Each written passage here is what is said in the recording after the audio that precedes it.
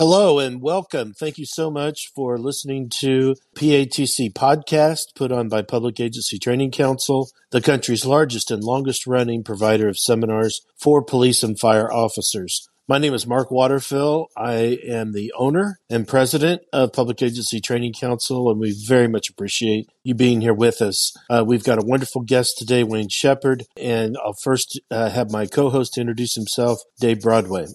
Hi, I'm Dave Broadway. I'm 34-year law enforcement, retired in 2008. During my career, I was a local cop, and then I was with the Florida Department of Law Enforcement for 24 years. I've been teaching adjunct at academies, universities, and PATC for the last 8 years, and really enjoying myself in retirement and keeping my fingers in there. Fantastic. Thank you so much, David. And Wayne, welcome. Thank you. I'm excited to be with you today. That's great. Tell our audience about your background. All right. I'm retired Pennsylvania State Police, career there, and a very, very exciting career. And then I was also with the National Center for Missing and Exploited Children, their Associate Director of Training and Outreach there. That was 11 years there. Since then, doing consulting work and, of course, enjoying all of the workings with PATC, providing quality instruction across the United States. I really enjoy that quite a bit. Like Dave, I've been in the business a long time, 37 years. Are you a married guy, kids, grandkids? I am married to a bride of be 43 years in May, and 3 kids and 4 grandkids, 2 son-in-laws and a lovely daughter-in-law. So the Sheppard family is alive and well. Wonderful. Tell our audience the classes that you teach for PATC. I have a variety of classes that are listed on the PATC website. The majority of the classes that seem to be in demand that I teach most often would be a death and homicide school, which is 5 days long, and a criminal sexual deviancy school, which is 3 days long. So those two seem to be most in demand. I have other classes that are available to teach upon demand as well. Yeah, you've also got crime scene.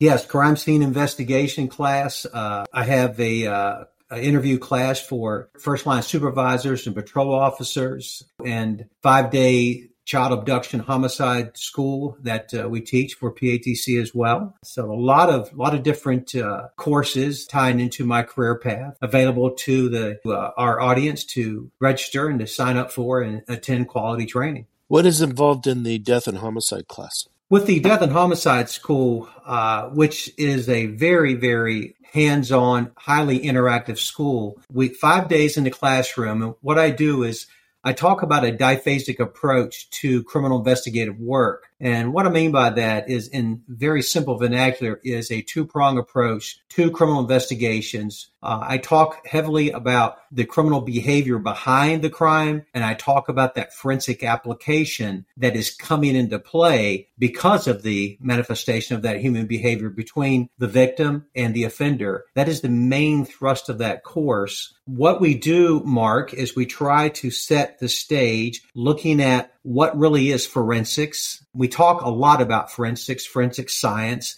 etc. And so what I do quickly is talk about how that entire work product, as it's defined, for instance, belongs in a court of justice. And so all of those efforts of our forensic people is an augmentation to that criminal investigation part, where we're looking at the human behavior, trying to understand it. And once we're able to understand that, be able to properly investigate it and also get it interviewed. Do you have a block in there, or do you talk about misdirection type of behaviors, like where they're trying to portray something that nothing's adding up, but they're trying to look a certain way? Do you cover that in the course?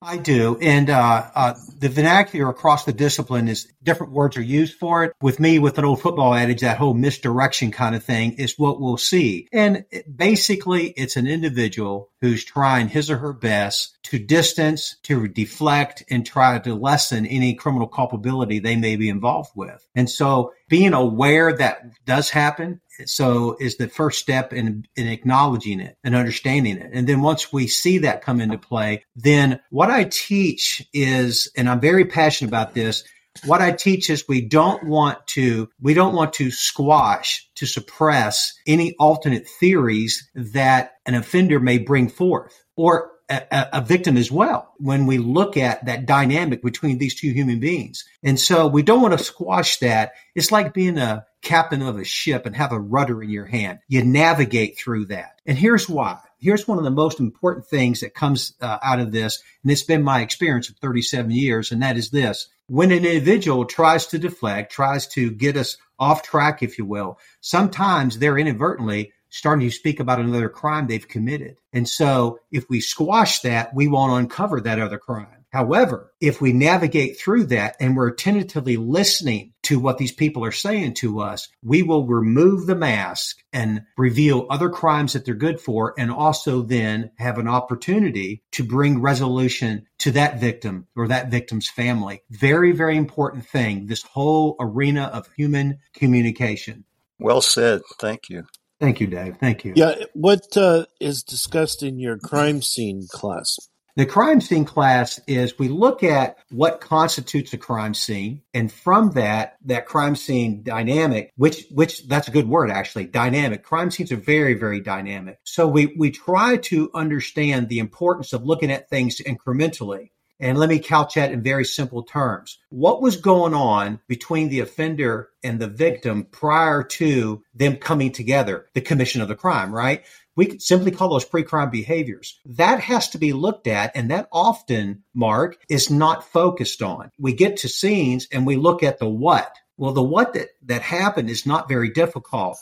The why is what's critical. And so often the case is that why factor, if I can couch it that way, is found in those behaviors of the offender prior to even committing the crime. We find the catalyst speaks to causation, causality. So we find that catalyst in their pre-crime behaviors that caused them to act out against our victim. And since we're talking this incremental assessment, let's look at what happened afterwards. If you have a homicide where the victim didn't do anything, they're deceased, there isn't any post-crime behaviors. With a offender, however, Mark and Dave, it's very important to look at what he or she did afterwards. Why is that? It's very telling. It's all part and parcel to the criminal offense in which they committed. So by looking at our crime scenes, I teach the class how to do crime assessment. And that's not difficult. It's not difficult to employ. It's not difficult to understand, but it's a requirement. It's a must, if you will. And crime assessment is a hard look, a thorough review of the crime scene dynamics. And then we apply that background information from the offender and the victim to that crime assessment. From that, we have the whole hard science coming in, that forensic application. And with the forensic application, it then will support what the officers believe as reference to what happened and why it happened. It speaks to why, and it gets you to who did it. It's a very, very valuable tool, very valuable crime assessment. Do you find that officers are uninformed about preserving the crime scene? I don't know if they're uninformed. What I believe it is that when we get to scenes can be chaotic. And so, the old thing, putting the police line tape up, do not cross, is to secure the scene. And that's important. However, we also have to secure the scene from ourselves. In other words, if we make entry into a crime scene, we need to make proper entry into a crime scene and make sure that we don't have scene contamination or scene cross-contamination. Very, very important. One of the issues I think that's first and foremost in the mind of the officers is to secure the scene, and that's fine. But securing the scene means you've got to slow down and you've got to think through this. I simply call it a critical thought process. And as they're critically thinking, then they're able to preserve, not cross-contaminate, etc. But rushing in will invariably cause problems. It always does. And that's the biggest part of this whole police response is slow it down. Well, Wayne, would you also teach your students about the crime scene has happened, especially in a death investigation, where the officers have it secured, and to be kind of telescoping out with their eyes to say what's going on outside this line and does it need to be moved out? Yes, and that's why I use the word dynamic, and I keep it's like a broken record with me.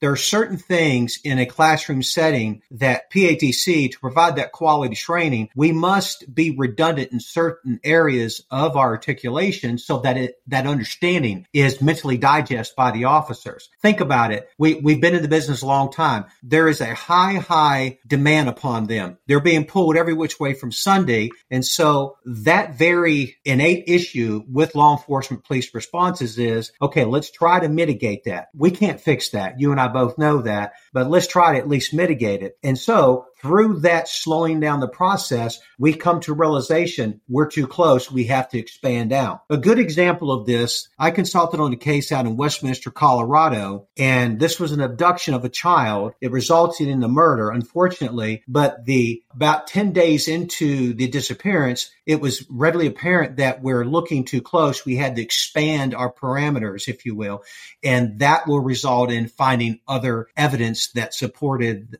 unfortunately, that it was a homicide. And the result is that case, offender will be tried and convicted of the homicide. But again, that's a good illustration of how we were way too close and had to push out. Describe your work for the Center for Missing and Exploited Children. The National Center for Missing and Exploited Children is a 501c3. It's a nonprofit. My job, my responsibility there was we wanted to look at providing, just like PATC, quality training that is relevant to the issues under the umbrella of all child maltreatment issues, whether that's child abduction, sexual molestation cases, who molests, why they molest, all these different kind of trainings that we would look at, and we would try to marry those up with different research findings that have been going on across this country for years and years and years. So my role there was to do that, was provide the venues, also to train as well. Just like I do for PATC, I would also do training because of my knowledge base. Moreover, we also looked at supporting law enforcement in the various things that the National Center could support law enforcement. The center has federal in-house partners, so we would levy those.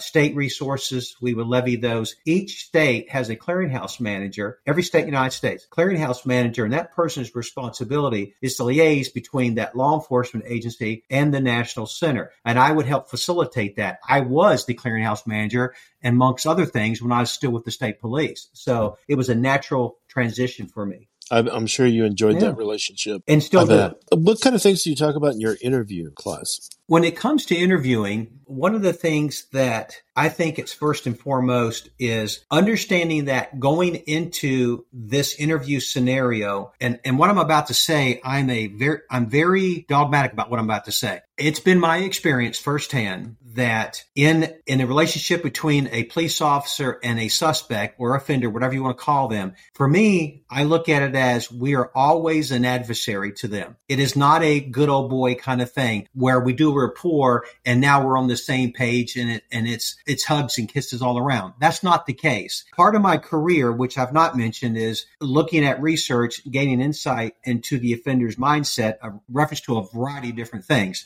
When it comes to interviewing, Mark, here's what we see. We are always an adversary. We're not an ally. So we talk about the setting. We talk about the rapport that takes place and what that really means. And then what we do is we try to get the officer to understand is that the offender is going to confess, which is never in his or her best interest to a law enforcement officer, but they will. Why is that? Because the officer is handsome or pretty? That may be, but that's not the issue. The issue is you started talking to them in reference to directly what drives them every day in their life. We call it baseline behavior. So in other words, if I'm going to talk to Dave, I'm going to convey to Dave that I know him, I know his background, he's of interest to me. And when you do that, that immediately ingratiates yourself with another human being. It's not getting to anybody's level, it's ingratiating yourself. There's a difference. And so I teach him how to do that. And then the heart and soul is what? We want to know the truth without bias or prejudice. And I talk about that. Going into this, we are biased and we are prejudiced. That's the nature of the beast.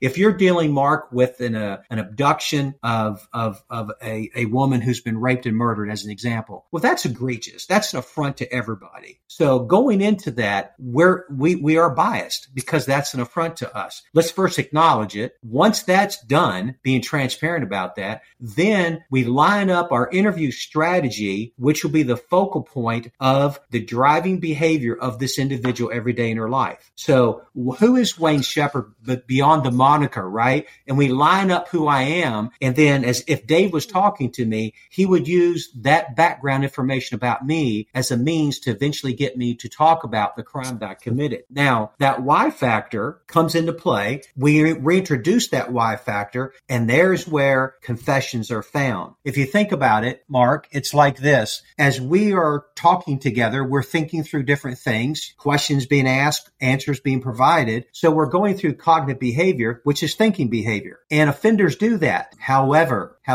the victim represents the stimulus. So that's emotional behavior. So I teach them how to move through that cognitive behavior, thinking behavior, and get the offender to the reactionary behavior. And there's where the confessions are found.